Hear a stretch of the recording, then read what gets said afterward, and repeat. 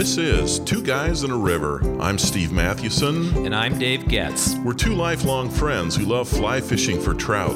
Our podcast is all about helping you catch more fish and deepening your love of the time you spend on the river.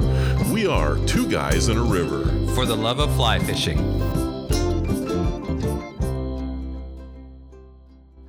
Dave and I fly fish together about 4 or 5 times a year.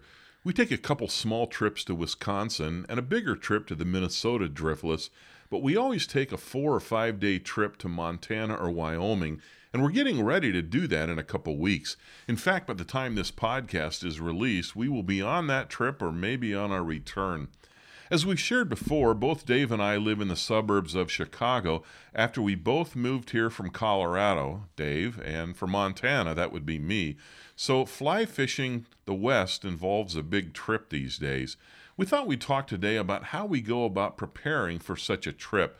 Maybe that'll inspire you to plan a trip of your own and even help you know how to think about it and how to prepare for it. We're not saying that our way is the only way to do it. I'm sure it's not.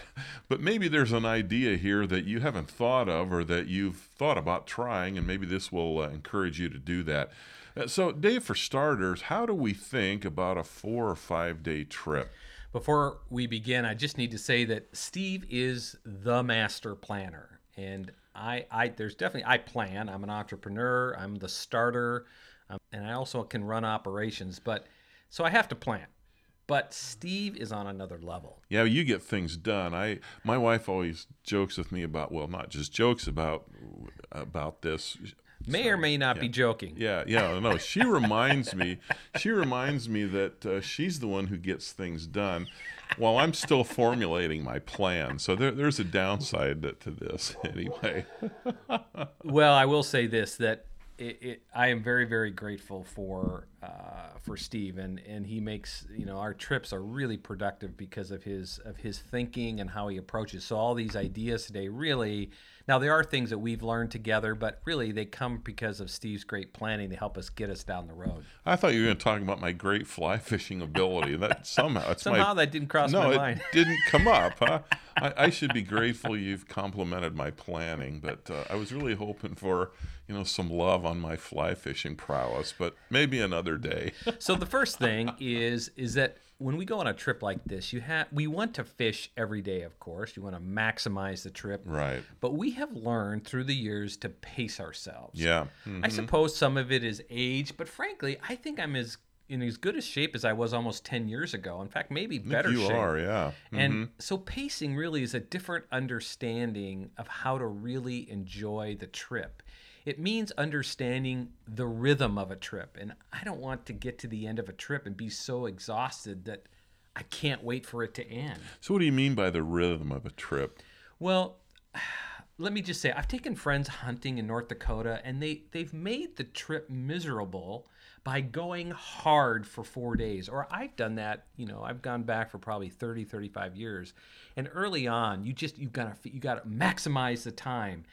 And it reminds me of skiing. When you go out skiing, and even if you're in a modicum of shape, you ski 3 hard days. And by the end of the second day, you're in the hot tub, and you're almost dreading that third day because you can hardly get out of bed. And it doesn't matter what age you are. So there is a rhythm, like understanding how tired you are if you do things one day to do things differently the next day. So for example, if we hike into the backcountry, which we do, to fish a remote stretch of the Yellowstone, and we go 6 to 8 miles that day, that's the total walk, in addition to fishing.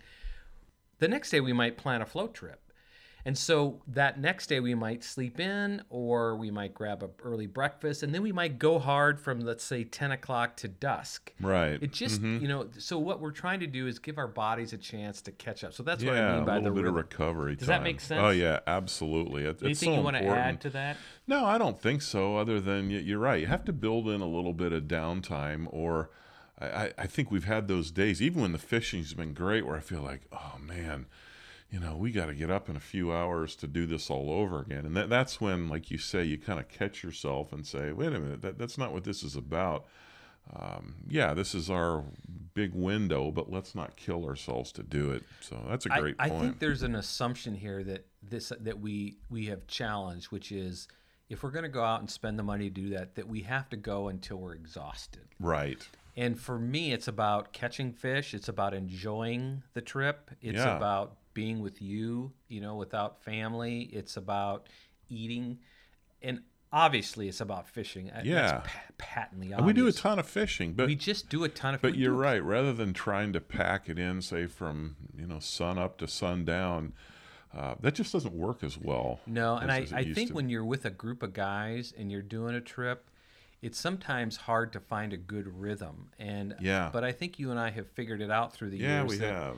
And it's really a gift because we always catch a ton of fish. Yeah, we do. And I'm trying to think of a trip in which we've paced ourselves that I thought, we could have gone harder. I'm not sure. We still go hard. Yeah. It's just that we don't kill ourselves. Right. Yeah. And the pacing enables us to, when we're fishing, we're going hard. That's very true. So yeah, pacing is an important one. I'd say something else that we have to keep in mind is learning to be flexible. You're planning a trip. Got to be flexible. For us, I think in recent years, it's meant keeping an open day at the end of the trip so we can return to a hot spot. I remember we used to say, "Oh man, I wish we could go back and fish, the Gardner. I wish we could go back and fish the Yellowstone." And now we can, because we always have that open day at the end of the trip, or maybe the day before. Just kind of depends how things fall together. I think it also means adapting to changing weather. I mean, I remember a few years ago in the spring, we had like a foot of snow in Bozeman. Man. It just got dumped on, and then it warmed up, and it was gone. But was that the time we said, hey, let's just go up to Lewistown, Montana? And was that why we went up there? I think it was. We were going to go up there anyway and maybe meet a guy to fish. And I don't remember. Didn't work out, but I think it was. And we realized that morning, man, the places that we were going to fish around Bozeman were going to be, the access was going to be tough. The main roads were clear. They had plowed and had melted. But so, we had to make an adjustment that day. And I guess that means, too, you have to have a plan B, whether it's because of the weather or sometimes last year's hot spot is this year's dud. We had that happen with the Gardner River. Last fall, 2 falls ago, we had superb days on the Gardner, and we were all pumped to fish that again. We get there and went into Parks Fly Shop in Gardner, Montana, and Richard Parks said, we asked him, so how's the fishing? Well, it's the worst, just what you don't want to hear. It's the worst fishing for runners on the Gardner than we've had since like 1992. Yeah. Like, fantastic. We're like, no. But you know what? We had some couple great days on the Yellowstone. Oh my gosh, in the we park. Had some great, So, streamer fishing was unbelievable. But we didn't have to think about that because we had talked about it before. Hey, if the Gardner isn't as good, which of course it's going to be great, but if it's not, we'll go fish the Yellowstone, and we did. It also means exploring, and I think trying out new streams. And that's why I like the idea of having an open slot at the end of a trip to go, I've always wanted to fish Taylor Fork, or I've always wanted to fish Fan Creek. Mm-hmm. And it's always a commitment. Like, you're taking a chunk of your time to fish a stream that you have no idea whether or not you're going to catch anything, and you don't know the runs, you don't know, but it is always worth doing that. And there's something really wonderful about that. So I think we've tried out the Little Jordan in the Driftless. Remember that? I think it was because the Canfield was kind of blown out. Yeah, it was. But not the Little Jordan, which was only about 10 miles away from that. So I guess there's no use in being frustrated or anxious, when things go awry, and they always do. Oh, yeah. Right? They sure do. So those are a couple of important points, pacing, and then also learning to be flexible. Right now, we're going to take a break, have a word from our sponsor, Dr. Squatch Men's Natural Outdoor Soap. Dave, as you know, I'm not a coffee drinker. I must have a mutant gene. You are a mutant. I know. There's something strange about me. I mean, I got a couple grandkids, little kids, who like coffee, and I don't. I never grew up. I have a mutant gene. But my pick me up in the morning is not a cup of coffee, it's a nice hot shower. And I really enjoy showering now that even more that I'm using Dr. Squatch soap. And we've talked a little bit about the soap before. It's fantastic. Yep. But I love the shampoo. The shampoo and conditioner, man, it feels great. It smells so clean and fresh. And I have to confess that I'm about to run out, and they've sent us free samples of soap, but I'm going to pay my own money to get another bottle of shampoo and then another bottle of conditioner. It's just worth it. I'm sorry that I have now this image of you taking a shower. I really didn't want that. But we will say this, that we do love Dr. Squatch. And hey, if you jump on the website, you can get 20% off by using the Two Guys promo, Two Guys, and just put that little promo code in the box in the field and fill up your cart with the product. And I think you'll be really, really happy with Dr. Squatch. You have to try it. Once you try it, you'll go, okay, this is the real deal, all natural, no harsh chemicals, and I think you'll really enjoy the soap. So go to drsquatch.com, put in the promo code, and enjoy your shower. And now back to our podcast. Dave, for starters, how often do we plan in advance? It's interesting. We're always talking about the next trip while we're on the trip that we're on. And it's usually towards the end of the trip as we think about, hey, next year, what would you think about? Yeah. Should we go in October? Should we go in September? Hey, maybe next year we should do spring this time. So through the years, we've done the spring trip in Montana, in which we really caught some big spawners on the Madison. We've done trips like at late July, early August, so we've hit hopper season, and we've caught a lot of fish on hoppers. And then we've done more late October. It's actually mid-October when the browns start to move upriver, which we did last year. This year we're going more towards mid-September. So, and each trip has something specific in mind. Like this trip, we're trying to hit it where we can still fish streamers and still get to Yellowstone and fish the Yellowstone, but also maybe some hoppers still. Yeah, a little late hopper action. Some little maybe late on the hopper, Upper Madison. yeah, exactly. Yeah. So we begin planning really. We start thinking about it almost at the end of that trip. We do. But we do start to nail dates down about 6 months in advance. Right. Yeah, we don't have a strict timetable, but yeah, 6 months in advance. I mean, we have to know for our family's sake, and then there's booking flights and rental vehicles. What do we say we do that? About 3 months. 3 months, yeah. By the way, just to get decent prices. I think I forgot to get the truck. Oh, great, Dave. Thanks a lot. Joking, JK. Don't mess with me like that. No, we're golden, baby. Oh, man.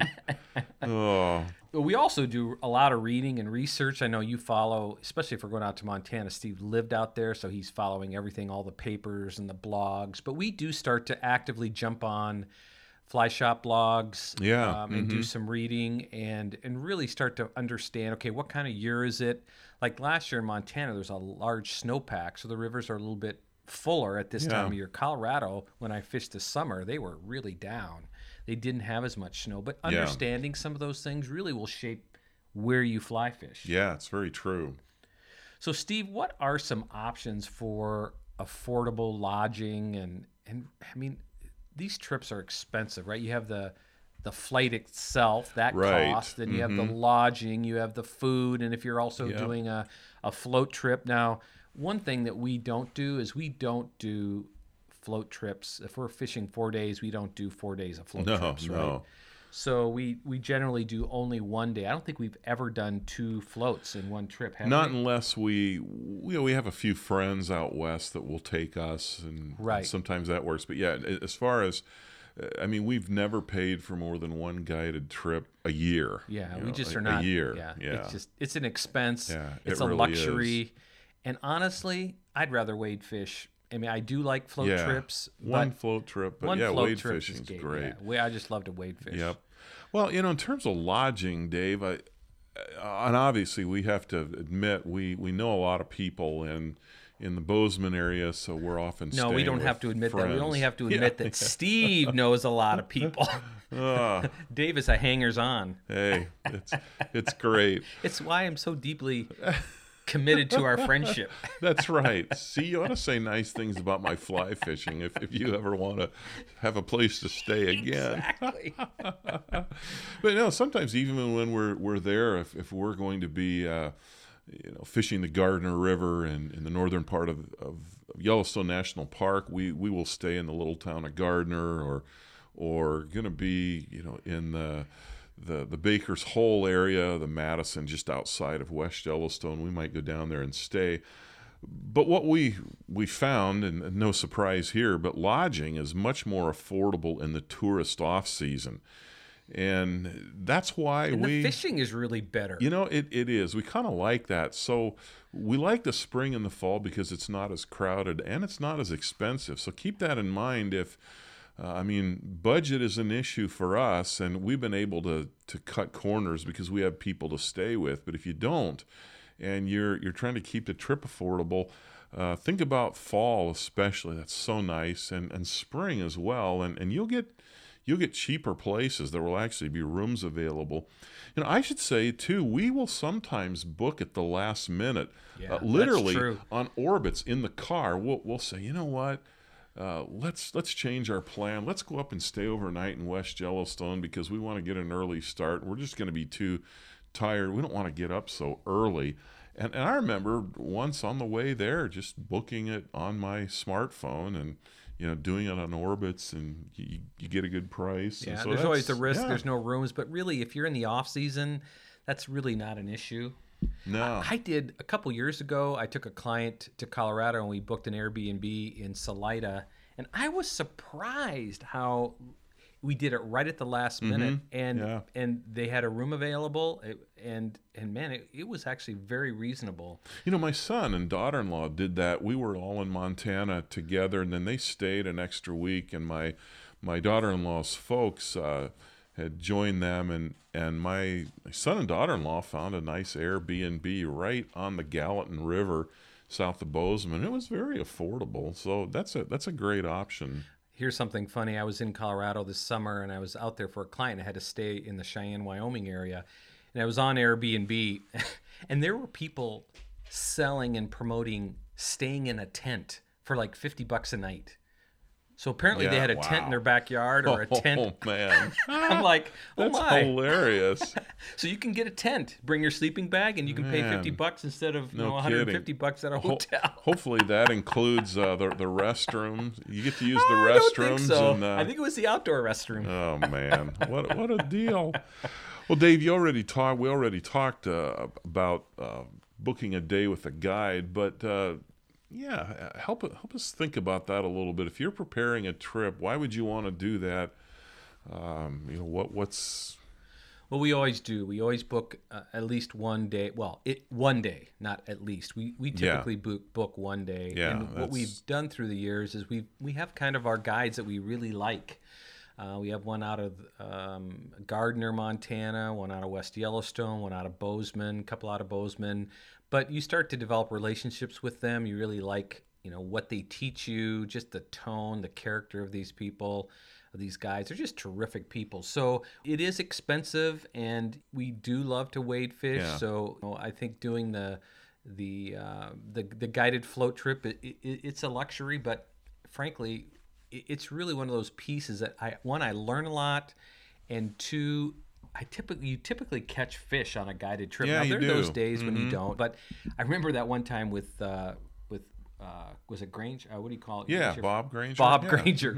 We fished the Yellowstone. It was my first float trip. I don't think I caught a fish that day. I caught whitefish, but I did not catch a trout. It was a slow day. Yeah, It was a really slow day. But generally on whitefish, guided trips, you generally catch fish. So I just don't think you want to book guided trips every day. You got to, even if you don't know the area, you can do enough research to get out on your own, right? And then the next you start to know where to go. Right. And the fly shops are a great source of information, especially if you buy some flies or if you need wading boots or something, save your purchase until then.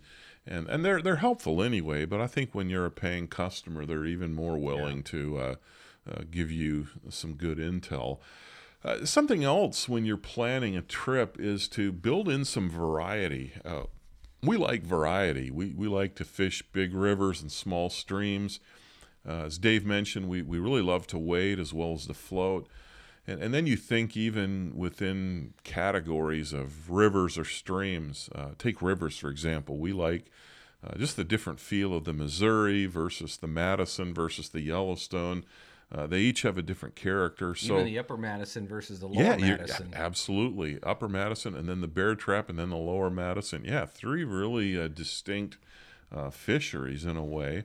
And then we always try to include something new, a new stretch of water. Maybe it's going back to the Madison, but a stretch of the Madison that we haven't floated or fished, and that wouldn't be much on the Madison, but that's kind of what we do with some of the rivers. Well, a couple years ago, we did Willow Creek for the first time, Yes, which is uh-huh, a tailwater that comes out of really Harrison is. Dam. Right, Harrison Lake. Harrison Lake, and so we did that a couple years ago. I fished Taylor Fork, which is a drainage. Yeah, Fan Creek was Fan new. Creek. Yeah, Gardner was new when right. we did that. The Boulder River, south Boulder, of Big Timber. Yep. Yeah. So packing is also important in addition to variety. And Steve and I pack a little bit differently. I generally have two big bags. Unfortunately, Southwest doesn't fly into Bozeman from Chicago, but generally I take two big bags. One is for clothes, the other's for gear. I always double checking they have the big chunks, the rods, the waders, the wading boots, the reels, the two-way radios, the stuff that you don't want to have to buy if you forget it, right? The big chunky stuff. But I just generally have two bags, but you do one, don't you? Yeah, what I do is I have a big Eddie Bauer suitcase, and I can get all my fly fishing stuff in that and some of my clothes, and then I just take another carry-on that has kind of the rest of what I need. Do you take your laptop? You often take your laptop. Yeah, so I have that. Well, how does it work? You have a carry-on, but you also have a personal item, which would be a purse or a laptop bag or something. So I just take my purse. Yeah, that's right. So since I'm not as wealthy as you are, laugh. Yeah, I can't afford two check bags. No, I think the deal is Dave does carry some of this extra gear, like two-way radios and stuff we're going to need, so I get away with only one bag. It's kind of nice. I run operations, so I got to make sure we have right. everything that we need. But here's another helpful question, and Dave, I don't want to stir up any pain or anything like this, but what have you learned about carrying your rod tubes or putting them in your check bag? I just completed grieving this, and we talk about this. And here, let me rip the Band-Aid off and open up the scar. So a couple years ago, I lost two of my best rods. One was a Sage, and the other was a Orvis. Just for some reason, I went on the plane and put them in the overhead, and apparently I didn't take them out because I've never found them. And with all the searching online, somebody found two really good rods. Let's just say that, and I lost two rods. And if you're listening to this podcast and you found those rods, it would be really generous of you to yes, that's right. to return them. But generally, I now put them in my bags, and it's so nice having those 4-piece and just dumping them in there. And that does remind me, Dave.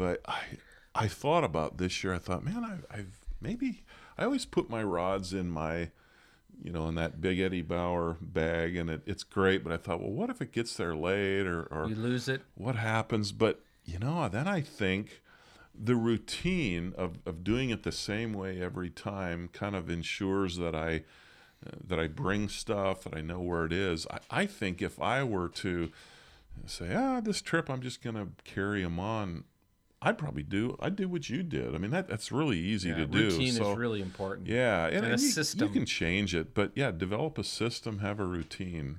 The only other thought I had was, but then all your other gear is still in that bag is to have one of your, usually I take two rods along in case one breaks, but to take one of the rods and actually as a carry-on in case you do lose that. But at the end of the day, if I'm losing one or two of those bags, that week is wrecked anyway. I mean, it's upside down. And we haven't had that happen. I think once maybe it gets there late. But hey, we've thought about that. If that happened, we know people, and I'd be on their doorstep. sending text messages to Bran Robinson. Hey, we need to borrow your rods.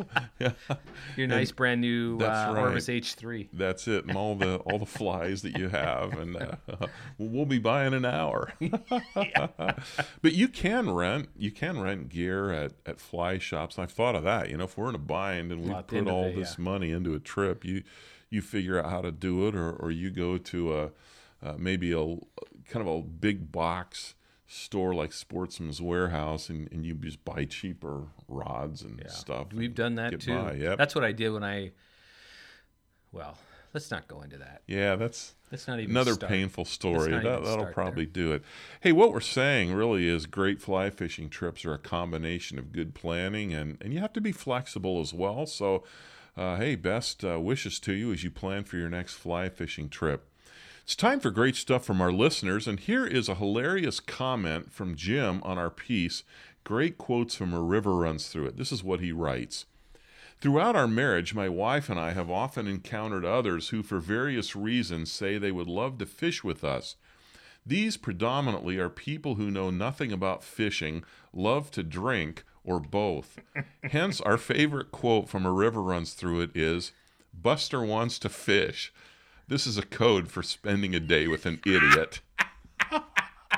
Oh, isn't that funny? Thanks, Jim. Hey, that's great. That's probably the best quote from that movie. That is. Now, to be clear, we like to teach our friends and family members to fly fish. We love to teach newbies because we were newbies. Sometimes I feel like I'm still a newbie the way I fish. Too, man. But yes, there are always a few who want to do it for the wrong reasons. And if you want to drink fast or if you don't want to hike 2 or 3 miles, hey, we're not your guys. Yeah, for sure.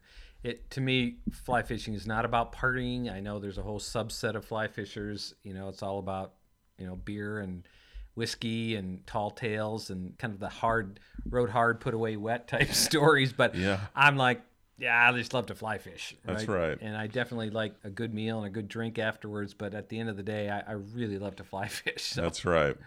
Well, that's going to do it for today. What tips do you have for planning a great fly fishing trip? Please tell us by commenting on this podcast link at twoguysinaRiver.com. How do you prepare for a fly fishing trip?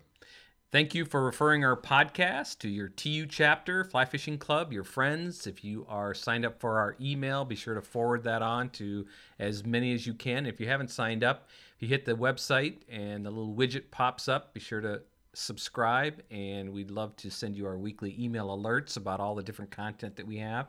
We'd also love to hear your ideas for podcasts. We use a lot of them, and just reach out to us on Instant Messenger, Instagram, or Twitter. One more thing, if you haven't yet purchased our book, The Fly Fisher's Book of Lists, Life is Short, Catch More Fish, please do so on Amazon.